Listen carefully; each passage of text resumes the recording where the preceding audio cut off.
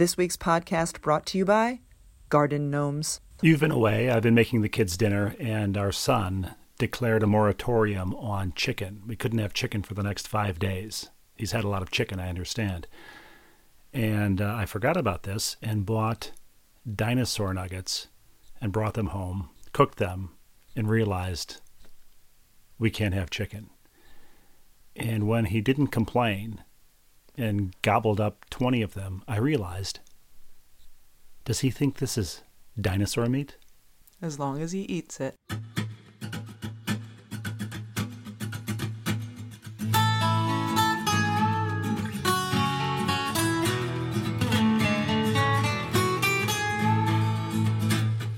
Saying says no pain, no gain, and we found that to be fact.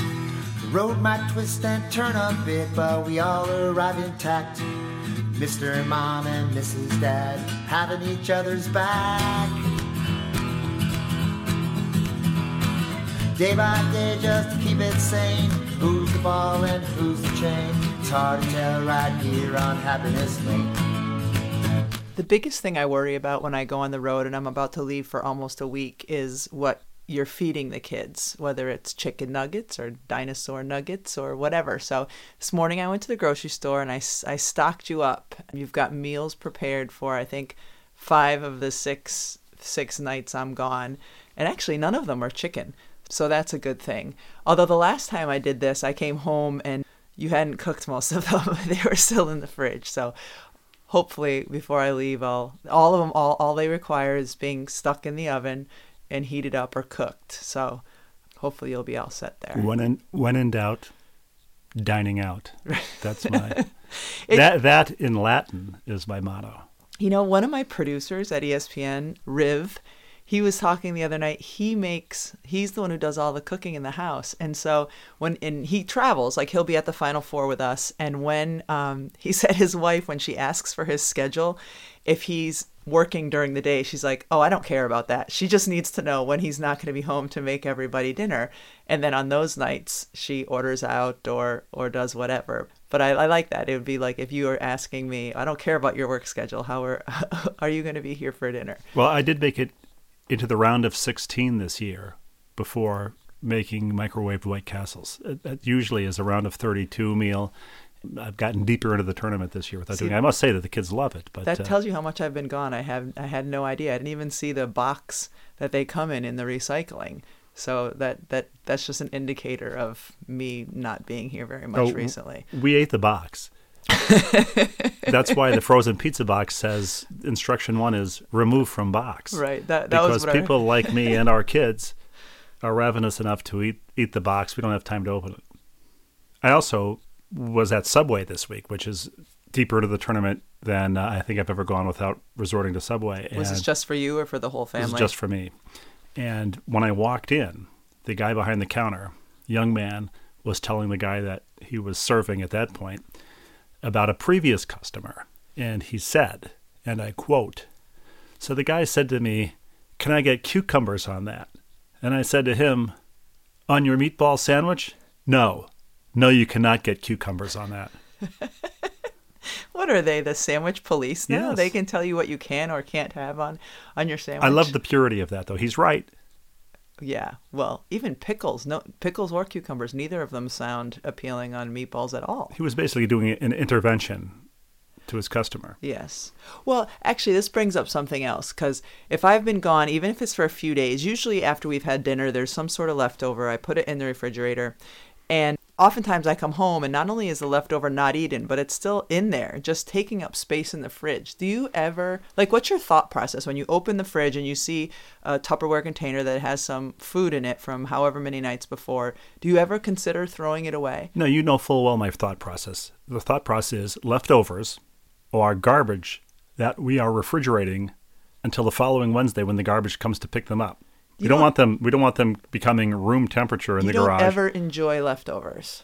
It depends what they are. Well, that's the thing. I think most things are good as a leftover, but what about things that weren't good the first time around? Then if there's something that is universally not enjoyed by the kids and you, we tend to throw that right to the garbage. That doesn't happen that often, does it? Or does it?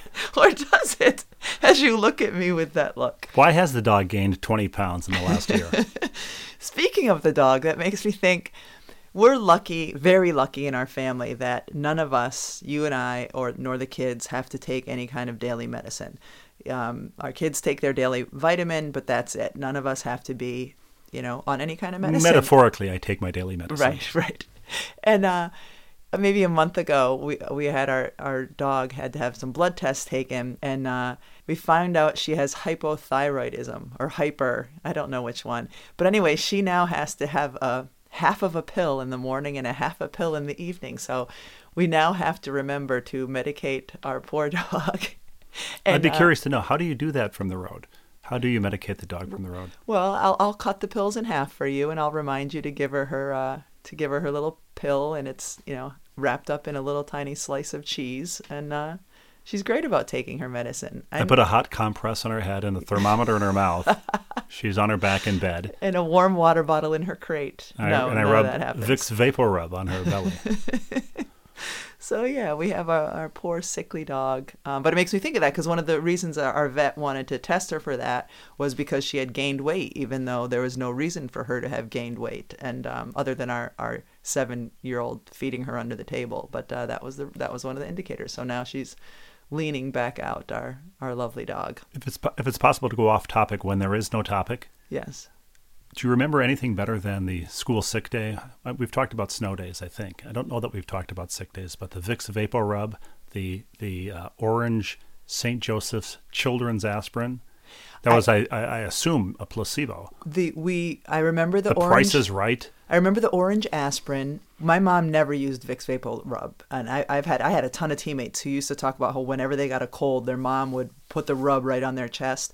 I don't even think we had any Vicks Vapor Rub in the house, but we did. But was she actively against Vicks Vapor Rub? I don't know. It's just not something that she used. But we would have aspirin, the children's aspirin, and cough medicine. That used to be a big one. I have vivid memories of being a kid and being awakened in the middle of the night so my dad could pour some cough medicine down my throat so I would stop coughing and apparently keeping them awake because I wasn't awake until they woke me up to give me the cough medicine. I have vivid memories of waking up in the middle of the night and seeing my dad sitting in the dark drinking cough medicine just in his Archie Bunker chair.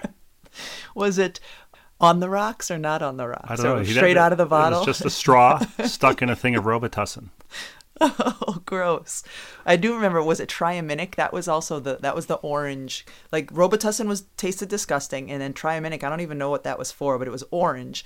And I remembered that actually tasted good as a kid. Triaminic is one of those words. Is it a brand? Is it an ingredient? I think it's a brand, right? I don't know. Chloroseptic. There's all those things that Certs with Retsin, it's two mints in one. These special ingredients, Folgers flavor crystals, that were so enticing as a kid. And car commercials were that way for me too. This is completely out of the blue, but the magical phrases in car commercials: rack and pinion steering, steel belted radial tires, anti-lock brakes, and all that stuff. It was either in a car commercial or in the prize description on a game show. I love that stuff. I still have no idea what rack and pinion steering is. Is there any steering that isn't rack and pinion? I don't know. Are there any radials that aren't steel belted? I have absolutely no idea. I don't even know what a rack and pinion is. Or a rack. Can you have a rack and a pinion separately, or do you have to have a rack and pinion together? Are we still talking about cars? Yes, I think we are. By the way, I just saw a photograph of Weird Al Yankovic, who I think was performing at the Beacon Theater in New York, posing with a fan who has his shirt off, and you just see the fan's back. Weird Al's face is next to the man's back, and the man's entire back is covered with a back-sized tattoo of Weird Al, of just Weird Al's face.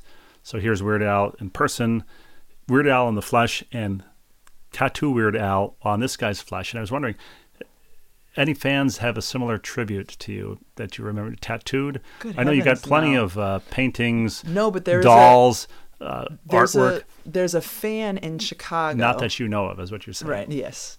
Not until you get yours. There's a Besides fan, me. Yes. There's a fan in Chicago, the Chicago Sky fan. And a few years ago when Elena Delle Donne was there, this fan showed me the inside of her forearm, and it was a tattoo of Elena Delle Donne's signature.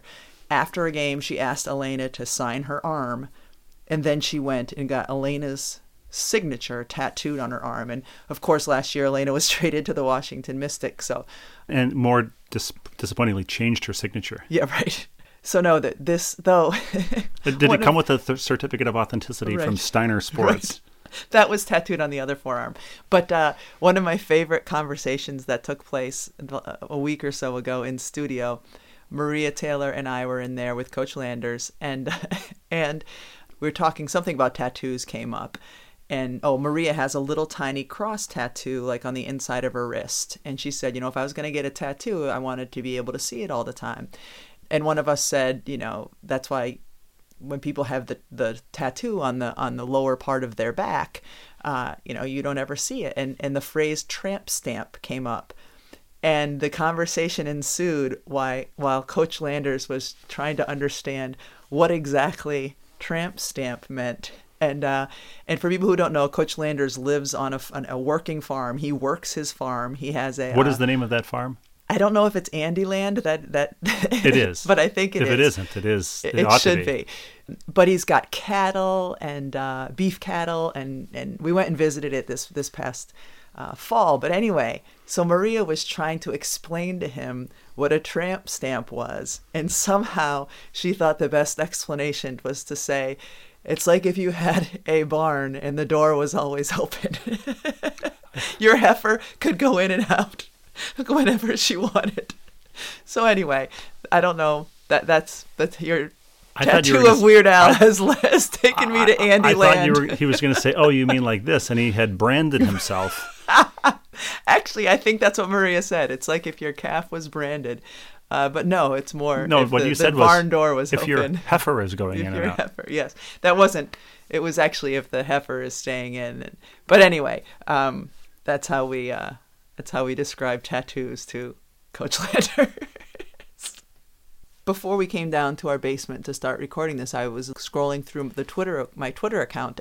My @replies were full of a couple people having a conversation that I don't even know why I am added on it. But at some point, I was put on this conversation, and it's people going back and forth. Somebody who says, UConn plays in a terrible conference, that somehow, in their mind, diminishes their accomplishments this season. If they played in a better conference, they would have a harder time getting to the Final Four. I don't know. Probably wouldn't have won the conference and wouldn't have qualified for the tournament. Yeah, I have absolutely no idea what their argument was, but it was a lengthy conversation between, I think, 3 different people. Somebody who was pro UConn, somebody who was anti UConn, somebody else. I have no idea how I was part of it, but I was just trying to scroll through and wish there was a way I could get out of it, and it made me think about reply all emails. I would join, I've had my AOL account forever since I got on email. I would switch to a new email server if there was no such thing as the reply all, if I was never part of a reply all chain, because I don't know any instance where I think you need to hit the reply all instead of just reply to whoever sent it. I can understand sending a group email because I do that to my basketball parents or whatever, but I don't think there's ever a need to reply all. So when somebody sends an email, can you bring potato salad to the basketball banquet? You don't reply to all 35 people on the list? You've been stuck on those, haven't you, as a parent for Little League something even or other? Better, when you're tagged in a Twitter thing like that, how else do you get to overhear the conversation of strangers without going to the airport? Now you can be in the privacy of your own home and listen to the babbling of people you don't know about things you don't care about without having to leave the house. Doesn't that sound awesome? And the thing I like the least is kind of the group text, because all of a sudden your phone starts going, if the alerts are on, ding, ding, ding, as all these texts are coming in because of a group text. That's another place where, sometimes I've been on a group text where it's 3 of us. That's acceptable. But like 8 or 9 or 10, I'm not a fan of that either. You're never in group text. I don't because I don't nobody reaches out to text you. Individual texts. Yes, that's individual true. emails, or phone calls for that matter. Yeah. Well, good for us. We can just text each other, email each other, and we'll be happy.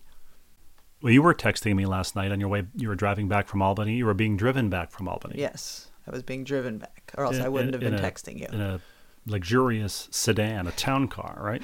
Yes, it was quite luxurious. It was a nice car. Yes. You don't have your driver's license, do you? Has it been suspended? No, I've never gotten a speeding ticket. Why well, right. That's why you have your maiden name on your driver's license. Why were you being driven back?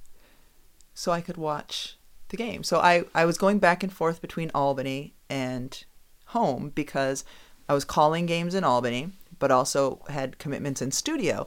And so we were the first games on both days. And so as I was getting driven back, I was able to watch the game on the awesome ESPN app.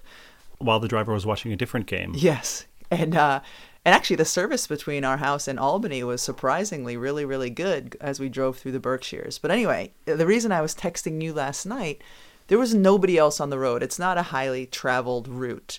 When we were on the Mass Pike between Albany... It's not a highly traveled route? It's not. It was us. It was generally just us on the turnpike. And then occasionally there were some 18-wheelers. May I pause for a second? Yes. Are we about to have an Uber confession? Yes, but it's my confession and not the Uber driver's confession. Okay. Oh, so we need the music. Yes. We've had taxi cab confessions. We've had Uber confessions. This would be, I think, our first Uber passenger confession. It's not an Uber though.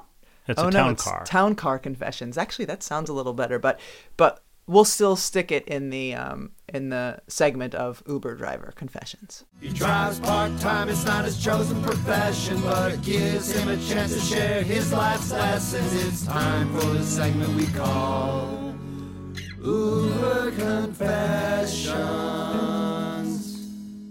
So, as I'm getting driven home, we get off the highway and we're in a town that normally from our house to the highway, it's a 15-minute drive. And my driver was driving slower than I don't know what. We were, at one point I looked. Molasses? Yeah, yes. Table syrup. We were driving slower than table syrup. He was going 20 miles an hour. And we were the only ones on the road. And at one point I looked and the speed limit was 30 miles an hour. So we were going 10 miles below the speed limit. And at this point I'd been in the car for about an hour and a half and I just wanted to get home. It was after 11 at night. Just wanted to get home. But what am I going to do? I'm not going to ask the guy to go faster. Clearly there was a reason that he was not comfortable driving faster. I don't know if he couldn't see because it was late at night. I don't know. Although when we drove through towns, it seemed to me like he was trying to, like he would turn to the side and crane his neck, trying to see what the buildings were or the stores were or whatever. If this were an old movie, you'd have handed him a $10 bill and said, "Step on it, mister." Yes, right. Exactly. So, but anyway, he was perfectly pleasant and nice. He just drove really slow. On my ride from the first time I went out to Albany on Friday, my driver, I get in the car and we're driving for a little bit and I asked him where he had come from that morning because it was early in the morning and he told me where the company was located. And then I said to him, "Oh, do you live in Hartford?" And his response was, "No," and put his earbud in. So it was like the opposite of Uber driver confessions. He was shutting me off with the simplest question. Do you live in Hartford? No. Earbud in. Clearly we had zero conversation the rest of the way, which was fine with me. I had plenty of work to do in the car, but yeah, it's interesting. So town car drivers don't talk. Uber drivers don't stop talking. But I think you've done that to many people on airplanes. You've stuck the headphones on after a monosyllabic answer. And perhaps this guy was seated next to you on an airplane once and tried to talk to you. You put the headphones on, shut him down, and now he's been waiting years. Could be. What was interesting, though, is like usually if somebody said, "Do you live in somewhere?" You usually, if you're going to say no, you then tell them where you do live. He just said no, and it was clearly implied, and I'm not going to tell you what town I live in. Boom, earbud in, conversation over. And if somebody says they do live in Hartford, that usually is a conversation ender. Right, that's true. But at least Where do it's you an live? answer. Delaware? Oh. I once knew someone from Delaware. I once drove to Delaware, and I got home her of name, duty-free shopping. And I got her name tattooed on my arm.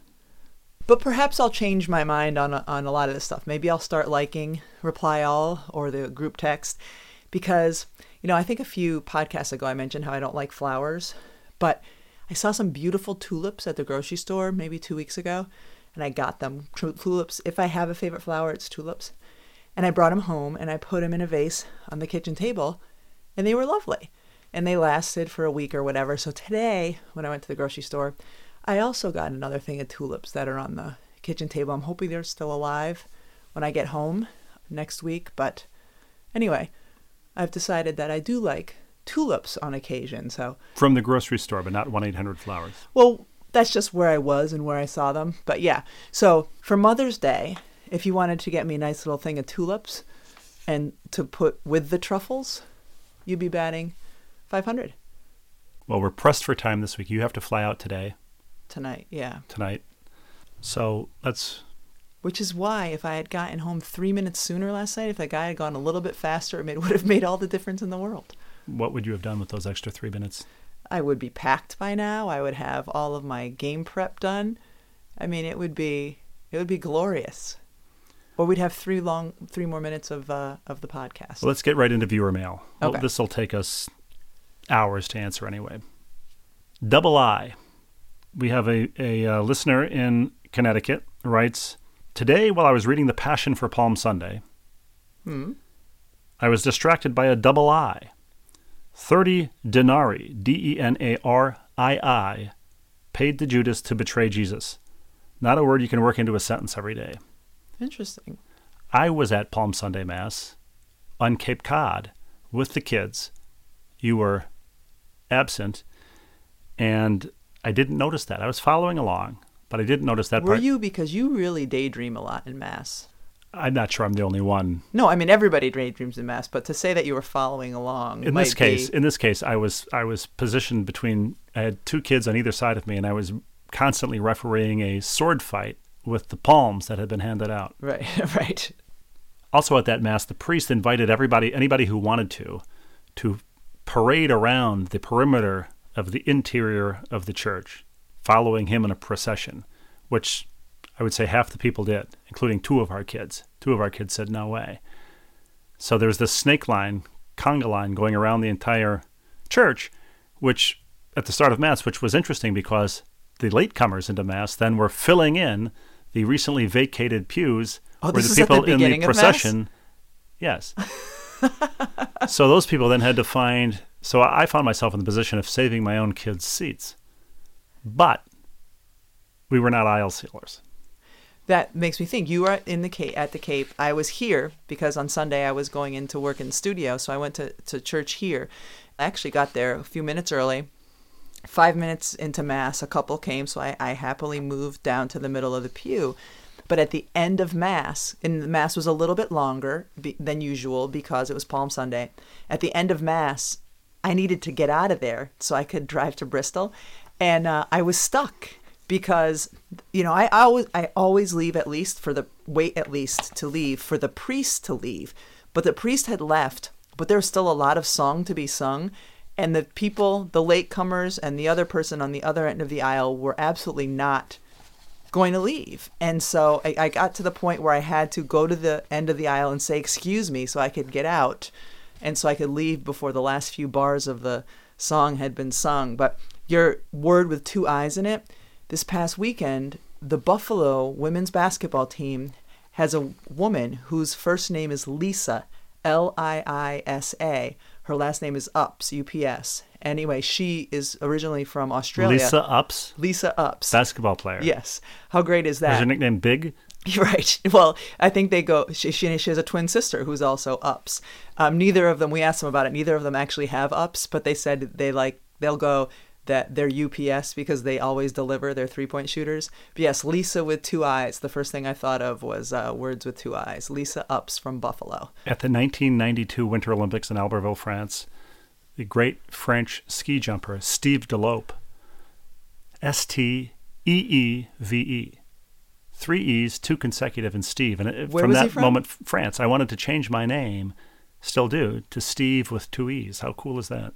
I just like that the reason your name was Stephen with a V instead of a PH was because your dad thought it would be faster to spell that way.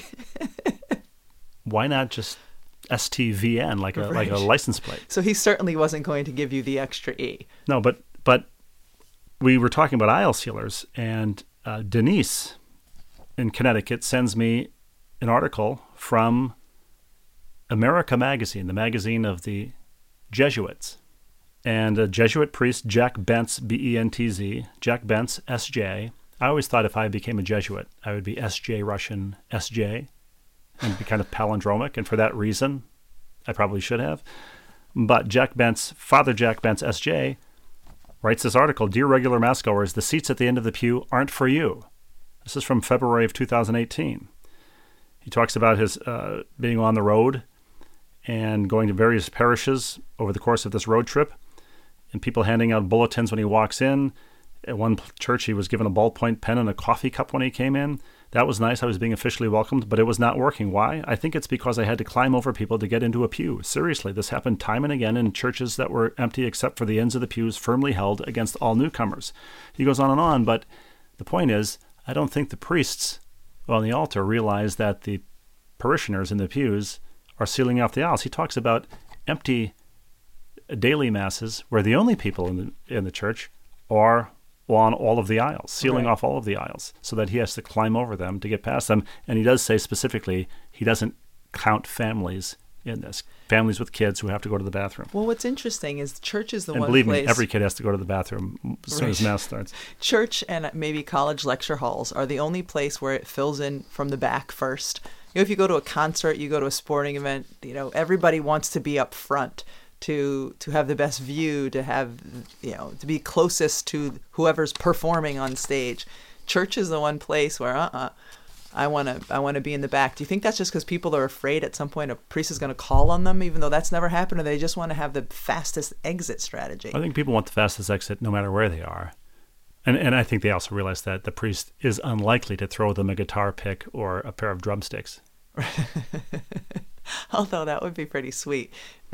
Our son asked the other day, we were at Mass, and he said, "Where's the band?"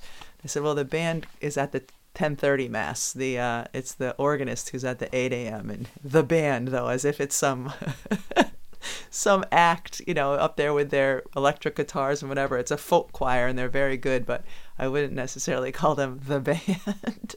Andy, the accountant. Is Andy, he signs his name, Andy M., the accountant. Could he be our staff accountant? We have a staff OBGYN. We have a staff, we have Wyoming Wisdom. He has to send multiple Gmails before he could be considered the staff accountant. We also have to have him audited himself before he becomes our How is he staff having accountant. time this time of year to send us an email? He writes, do you have any favorite references or phrases from earlier years that you still use in everyday conversation? Presumably phrases that nobody understands because they're so outdated. I commonly use brainiac to describe someone who usually isn't. I may also say, who am I, the Shell Answer Man? I don't think anyone under 30 knows that reference. Do you know that reference? The Shell the Answer Man? No, not Shell the Answer Man. It's not like Larry the Cable Guy or Cedric the Entertainer or Chance the Rapper. Again? Shell the Answer Man. But what's this guy's name again? The accountant or the Shell Answer Man? The accountant. Andy. That's why I'm thrown off. Andy the accountant. Shell the Answer Man. So we've got Cedric the Entertainer, Chance the Rapper, Larry the Cable Guy, Young the whatever, and Shell the Answer Man. But what is it actually? My mind It's the Shell Answer Man. Okay. You don't remember the Shell Answer Man? No. For the better part of 40 years, the Shell Answer Man would answer your automotive questions on TV and commercials. The Shell Answer Man. If you had Did he ever answer... What is rack and pinion steering? Yeah, if you had a question about your rack and pinion steering, your 40 weight motor oil with the viscosity and thermal breakdown. Remember that on oil commercials? I think they still do that. Yes. Viscosity and thermal breakdown. There's this phrase that just popped into my head from commercials. The Shell Answer Man would answer those questions while giving you a warm feeling about Shell oil. I don't want anyone giving me a warm feeling. What do you mean? Shell the Answer Man. All I know is if you type 710-77345 in your calculator and turn it upside down, it says Shell Oil. That was a great thing. I mean, obviously, boobies was the first thing everybody learned. What was that one upside down? It's in your book. I know you know it. But Shell Oil was the second one that you could do that with the. But yes, of course, I have a million outdated references that I use on a daily basis. Only 10 minutes ago, I said slower than molasses. Does anybody know? I mean, even I've never seen molasses I don't even know what molasses are. I've certainly never had molasses. We have molasses upstairs. You've had a molasses cookie. I've never. Have you never seen? Not knowingly. You never seen a jar of molasses? No, I've never. Where would I have seen a jar of molasses? In our pantry. That's where you would have seen a bologna. Jar of molasses. We don't have a jar of molasses. We don't have bologna in our pantry, but we do have a jar of molasses. My bologna has a first name. It's OSCR. There's a reference nobody would understand. All right. When this podcast is over, I'm going to take a picture of you holding the jar of molasses. This podcast will never air. I know. It's so bad. There's another commercial reference that I think of that I also, at least I use as a reference in my head. Do you remember the commercial, "Don't hate me because I'm beautiful"? Yeah. Was that a commercial? Yeah, for Pantene in the 80s. Oh, that's right. Yeah, I do remember and that. the woman who said that was Kelly LeBrock from Weird Science. Ah, yes. That was a great movie, Weird Science, by the way. Chips, dips, chains, Anthony whips. Michael Hall. Your typical high school party, Yeah. yes. And I frequently think that when I'm walking past a mirror, by the way. Don't hate me because I'm beautiful. Oh, I thought you said chips, dips, chains, and whips. That's an interesting mirror. That too. But yes, Andy, I have many of those references, and I do know the Shell Answer Man, or as Rebecca refers to him, Shell the Answer Man. Sheldon was his full name. Since we're talking about molasses and then table syrup, Laura sent me a tweet, and it said it also sent me a picture of her grocery store shelf that had table syrup on it, and she said she was almost tricked, but our podcast saved her. So I feel good. I saved someone from accidentally buying table syrup instead of real maple syrup. If after cramming 50 of these podcasts into our schedule over the course of a year, if we've saved one person from buying table syrup instead of maple syrup, I think we've done our job. Well, we have, because of the Golix, reminded people to change their air filters, which reminds me, was that before Christmas? It was before Christmas that the Golix came over and Mike Golick changed our air filter in the basement. But we also have an air filter up in the attic, but we didn't have any extra filters to replace that one. So I immediately ordered a bunch of filters, which are still sitting on our dining room table because you haven't yet replaced the air filter in the attic. Are you going to do that at some point? I don't remember how to do it. I've got the video. So we'll watch the video of Mike changing the filter with your help. You helped him, but you still don't remember how to do it. When I get back from the Final Four, can that be your Easter gift to me? But changing the air filter in the attic, please? If I do that, then there will only be 45 other things on the dining room table. Could we talk about the dining room table? I know, it's a disaster Has it ever served as a dining room table? It's just a table. It's just a mail sorting room. It serves as a dining room table once a year on Thanksgiving. So why do we call it the thing that it does once a year? It's a crap catcher 364 days a year. Yes, it is. But that wouldn't sell in the Ethan Allen catalog? The crap catcher with matching chairs. You can choose the upholstery. Tell them about it, Johnny. Or, what's his name again? Shell the Answer Man. Tell them about it, Shell. Miss Rebecca writes, resident OBGYN Dr. Gary Siegel. Miss Rebecca, as we say in the South, while the germ theory of disease dates to 1546, parentheses, source Wikipedia, I heartily endorse your theory regarding germs. I heartily, what? Hardily. Oh, not hardly, heartily. Yay! Tell me more. I think this is a typo because I think he means heartily. Okay, well, still not tell me heartily. More. Those ubiquitous wipes are pretty much not needed for most people in most places. This is a doctor we're talking about, yes. Okay? And more importantly, your story regarding the new pacifier that needed boiling for Siobhan, the metal rail-licking baby. Yes. As she'll forever be known now, I suppose. Right. Your story regarding the new pacifier that needed boiling for the metal rail-licking baby, for those who may not remember or have heard. This is actually a nipple of a bottle that we decided we didn't need to boil it because we needed to feed her. But then, because you pointed out the week before, she was licking the seats at the airport. Right. Brought to mind an old article from a maternity magazine that 25 years ago caught my eye. The article sat in my bedside table's drawer for years until we downsized last year. In the article, geared towards new mothers, there was a clever definition of one word for each letter of the alphabet. I can only remember and paraphrase the letter S, which could also sponsor a podcast. This The letter podcast could be S. sponsored by the Yes. letter S. S is for sterilize. Sterilize, what a mother does to her first baby's pacifier by boiling, and to her third baby's pacifier by wiping it on her pants. Oh, that is so perfect. Yes, absolutely true. And since we have 4, God knows what the... And it would have been heartily. He was accurate.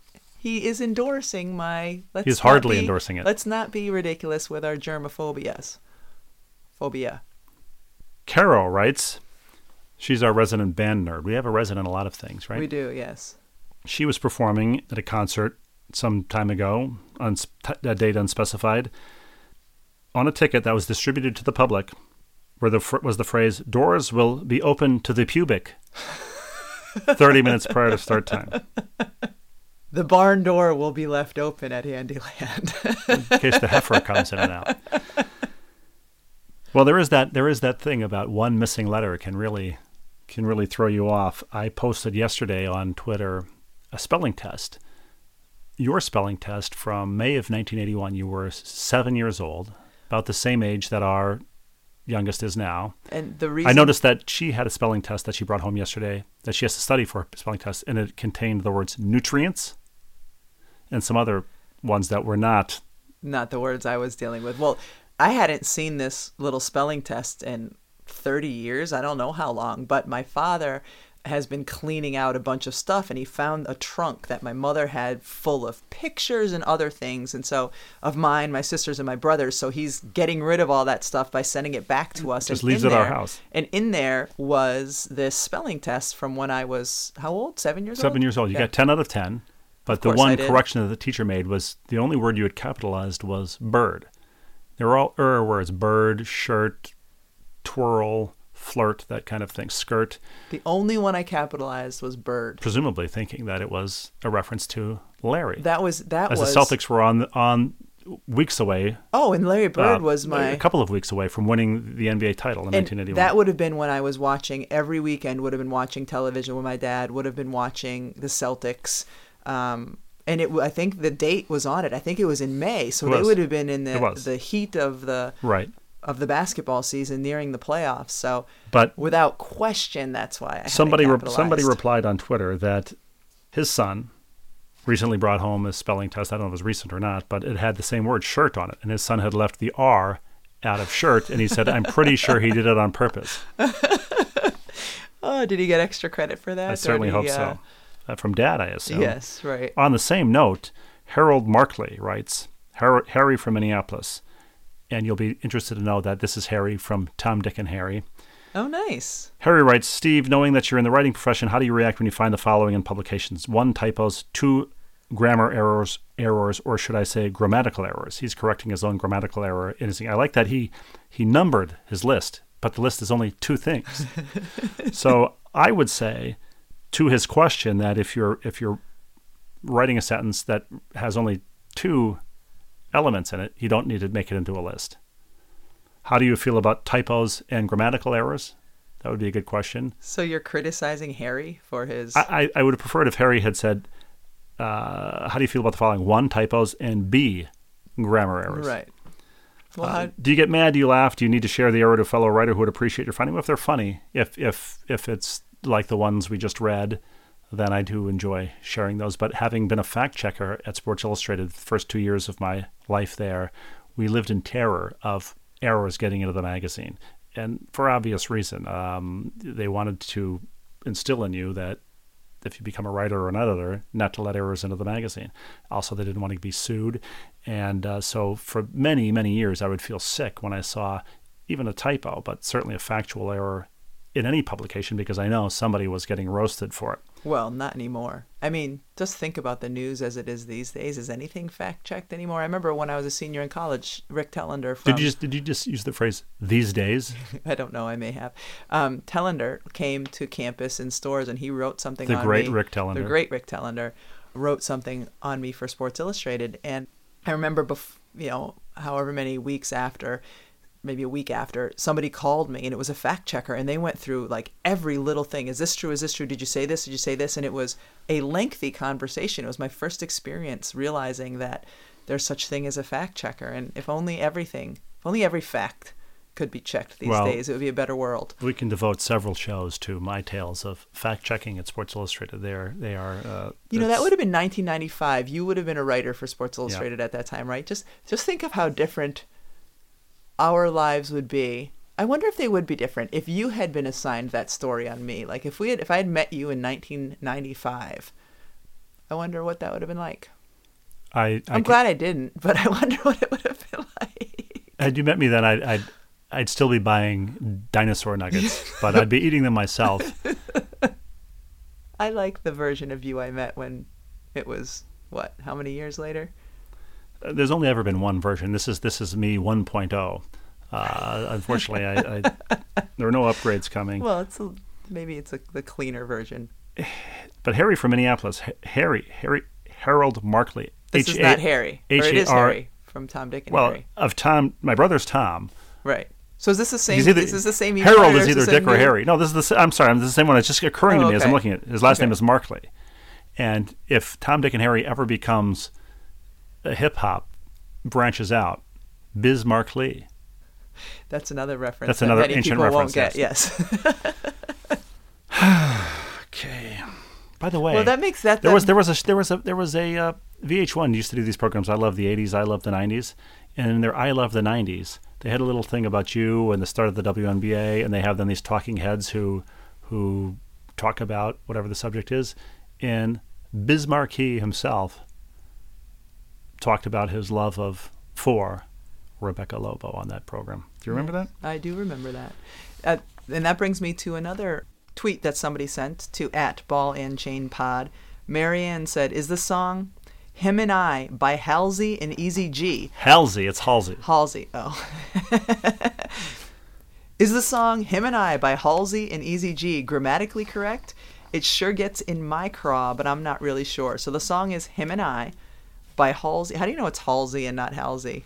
What are you listening to when I'm on the road? I'm alive in 2018. I've never heard of Halsey. You've heard of Halsey, and you've heard Halsey. I probably have heard Halsey on the radio because our kids are in charge of the music when I'm in the car, but I don't know who Halsey is. I don't know what Halsey looks like. I don't know what Halsey looks like. Is Halsey a male or a female? Halsey is not. It's not Halsey Hall, former Twins radio announcer. Who is it? It's a woman named Halsey, and the thing I know most about her is her real name is Ashley something, and Halsey is an anagram of Ashley. So it's not spelled Halzy? It is not. Well, that's how the person spelled it on Twitter. So how's it actually spelled? Halsey. Well, if I haven't just told you it's an anagram of Ashley. I know who that is. You have no idea. I have no idea. Who Halsey is. You know who Halsey is? Halsey is married to Shell the Answer Man. I thought it was a man. And you know what? I'm fine with that. What was the question about that? Oh, is the song Him and I grammatically correct? Well, I think you know the answer to that. Of course it's not. Even when musicians or pop singers or anybody for that matter tries to be grammatically correct, they blow it. So the default is there's a One Direction song, You and I. Daughter's a big One Direction fan. I know One Direction. I know that song very well. Even that is grammatically incorrect because there's a lyric that says, "Nothing can come between you and I." Yeah, that's wrong. Is it, though? You don't actually know. No, it is. My mother was an English teacher. She always made sure we corrected those sorts of things. Must have been a fun dinner table. Yes, as we were eating our dino nuggets. At least we had real food. Well, we've got a lot of questions about language this week. Myra writes, your discussion of subject-pronoun disagreement has prompted me to ask about a different grammar issue that's bothering me, probably way too much. Since it's about Minnesota sports, maybe you can provide some insight. The Twins have a new slogan, and she includes two graphic examples of this. This is how we baseball. This is the Twins' new slogan. This is how we baseball. Seriously? That's terrible. Seriously, and there's a space between base and ball. I don't think it's terrible. This is how we baseball? This is how we baseball. I mean, clearly the words were rearranged at the printing plant, and it wasn't meant to be that, but it has all the elements of an actual slogan. Below are examples. Questions. Is baseball one word or two? Well, one word, right? It's one word, but it used to be two. So I remember I'm old enough to have been to Tiger Stadium as a sports writer. The old Tiger Stadium, not Comerica Park where the Tigers play now, but the old great 1914 Tiger Stadium, 1912 Tiger Stadium. Forgive me. The new It said on the Tigers' office, it said Detroit Baseball Club, baseball, 2 words, and across the street from that was the Checker Cab Company. It was like something preserved in amber from 1912. The Checker Cab Company and the Detroit Baseball Club. But she asks, is base a verb, or is it referring to an actual base such as first base, or has baseball become a verb? Well, some years ago, plate became a verb in baseball. They're now plating runs. You're aware of this? No. You know how people plate food in a restaurant? I do. In the same way they crumb a table. The waiter will crumb the table after you're done. I like to take a credit card out of my wallet when we're finished eating in a restaurant and crumb the table myself. If we go to Starbucks, the kids get some crumbly thing. I will crumb the table with I crumb other people's tables. Do you mind, as my spouse, that I crumb other people's tables? Crumb away. Do you have anything to add to this discussion? I did, but then you started talking over me, so I stopped talking. I did? For real? Yeah, you do that a lot. Okay, I guess the evidence will be on the podcast. It will, but finish whatever you were talking about. No, go say what you were going to say.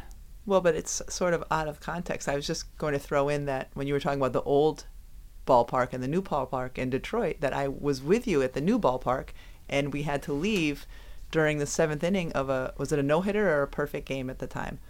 It was a perfect game, I believe, yeah. Because we had our daughter who was an infant, and we needed to get her back. She was exhausted and fussy, so we had to leave.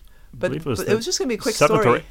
Sorry. And then you could finish. So, but no, you're talking about. Well, in the 7th or 8th inning of a and game at Detroit, we left. Our infant daughter was screaming, and to my everlasting against the Arizona Diamondbacks, and to my everlasting relief, we heard a big cheer go up as we were walking to the car. We were outside the park, but on our way to the car, Pudge Rodriguez actually had gotten a hit to break it up, and we didn't miss it. It's amazing. I have no memory of who they were playing or who broke up the no-hitter, even though I do. Pudge Rodriguez is one baseball player who I am very aware of. So. And I have no memory of you or our infant daughter having been there. Right.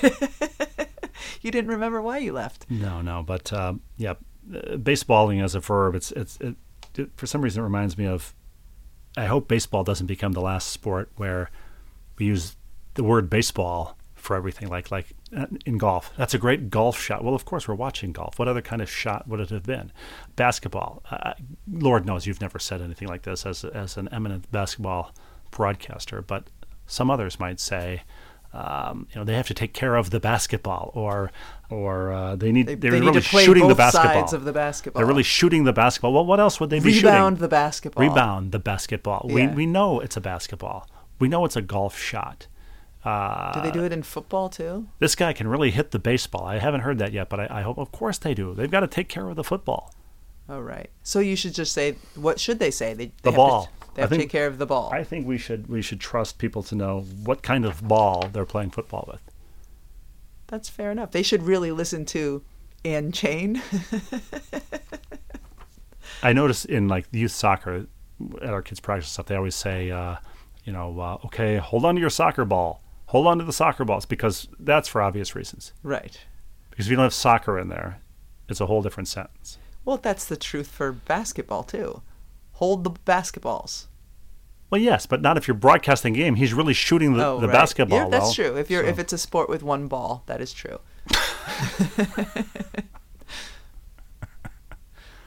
So I have had people ask how the dishwasher is doing.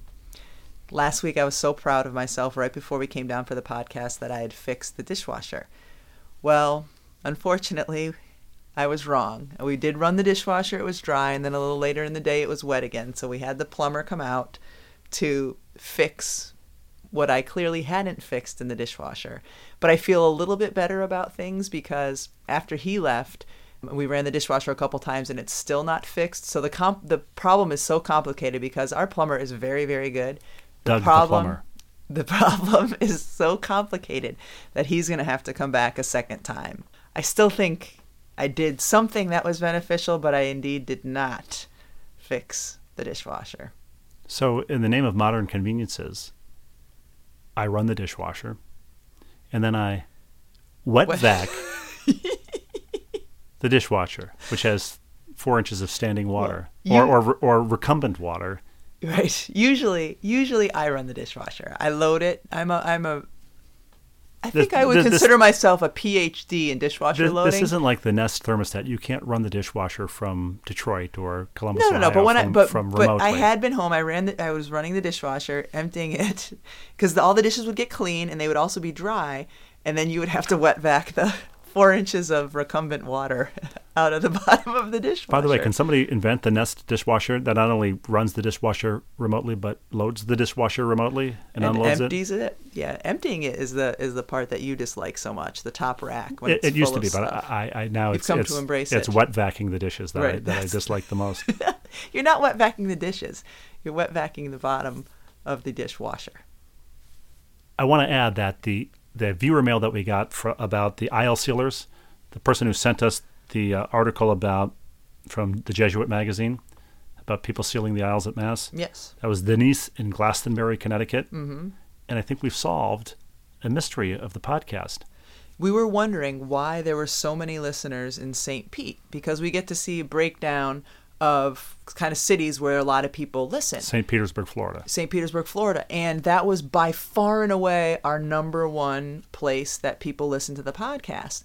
Well, as of March 1st, it completely changed. St. Pete dropped to like 3rd or 4th as towns in Connecticut increased, Glastonbury being one of the primary ones. And so clearly it is people who spend the winter in Florida and then in early March come back to Connecticut, one of the big places being Glastonbury. And that has solved the St. Pete puzzle. Our demographics, or at least the geographical location of our listeners, has been impacted greatly by the snowbirds. Let's end today's viewer mail and today's podcast with some Wyoming wisdom from Josh in Wyoming, our friend Josh in Wyoming, who used to sell Kirby vacuums door to door. And we asked him if he had any stories about selling Kirby vacuums door to door to let us know, and let us know he did. He and his partner would drive door to door and try to gain entrance into the house by demonstrating the Kirby vacuum. And he found after a while that they were only demonstrating the Kirby vacuum on shampooing carpets that were filthy. And it was an easy, free way for people to get their carpets cleaned. So he had this idea to give away Comet or Ajax household cleaners. That gained them entry into the house, and now they're entry into a house of people who actually on occasion cleaned their own floor. Exactly. And so the home office wanted to see this dynamic new sales strategy that they came up with, and they sent people out to supervise, to watch this. The guy sent out to observe was wondering if this was truly effective, if anybody could do it, if they could replicate this, and if so, could they prove it? And so Josh got a new college guy in the van that day who had a great sense of humor and was overflowing with confidence. His name was Jason, and he promptly volunteered to demonstrate this sales technique. The first 3 houses he talked to, he got a rep in for a demonstration, and he was pretty sure he was the man. Bill was impressed. I guess Bill was the supervisor, and told him so, which made Jason even more bulletproof, more confident. So the next house Jason knocked on, nobody was home. This house had lots of lawn ornaments out front, including a flower garden of cement yard gnomes positioned doing various garden duties. Jason walked down the steps and for some reason jumped into the flower garden and started humping a yard gnome.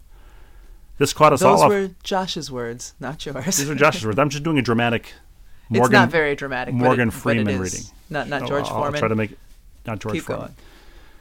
This caught us all off guard, and we were all laughing, including Bill, who was in the front seat. Well, we looked back at the door, and Mrs. Smith is standing in the doorway with her arms crossed, glaring at Jason, who has his back to her. Well, we start laughing harder, and Jason thinks it's his antics and takes things to the next level. He's spanking the yard gnome, howling like a dog, and really working the cement gnome over. Again, Josh's words. At this point, Mrs. Smith steps out of the door and says, "Can I help you?" Jason wheels around totally surprised, gets tangled up with the gnome, and crashes down into the flowers. We're dying in the van, and Bill is laughing so hard he isn't making any noise. Jason stands up and says, "My name is Jason, and I'm with the Rainbow Vacuum Company." Parentheses, our competitor.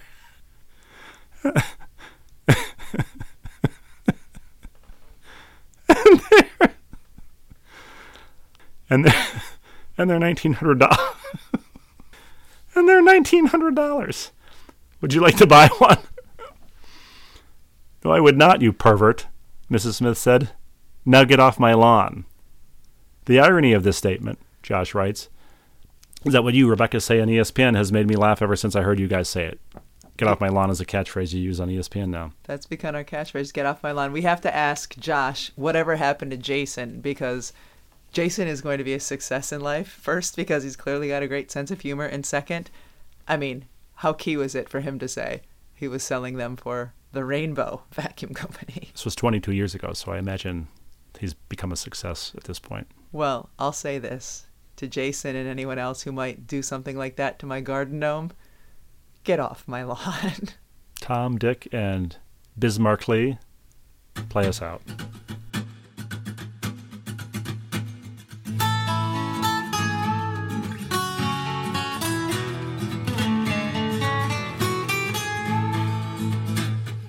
Saying says no pain, no gain, and we found that to be fact. The road might twist and turn a bit, but we all arrive intact. Mr. and Mom and Mrs. Dad having each other's back. Day by day just to keep it sane. Who's the ball and who's the chain? It's hard to tell right here on Happiness Lane. 6 of us and the family pet live in this cuckoo nest. Daily grind puts our sanity to a daily test. Androgynous, ambiguous, what we give for a little rest. Day by day just to keep it sane. Who's the ball and who's the chain? It's hard to tell right here on Happiness Lane. It's hard to tell right here on Happiness Lane. It's hard to tell right here on Happiness Lane.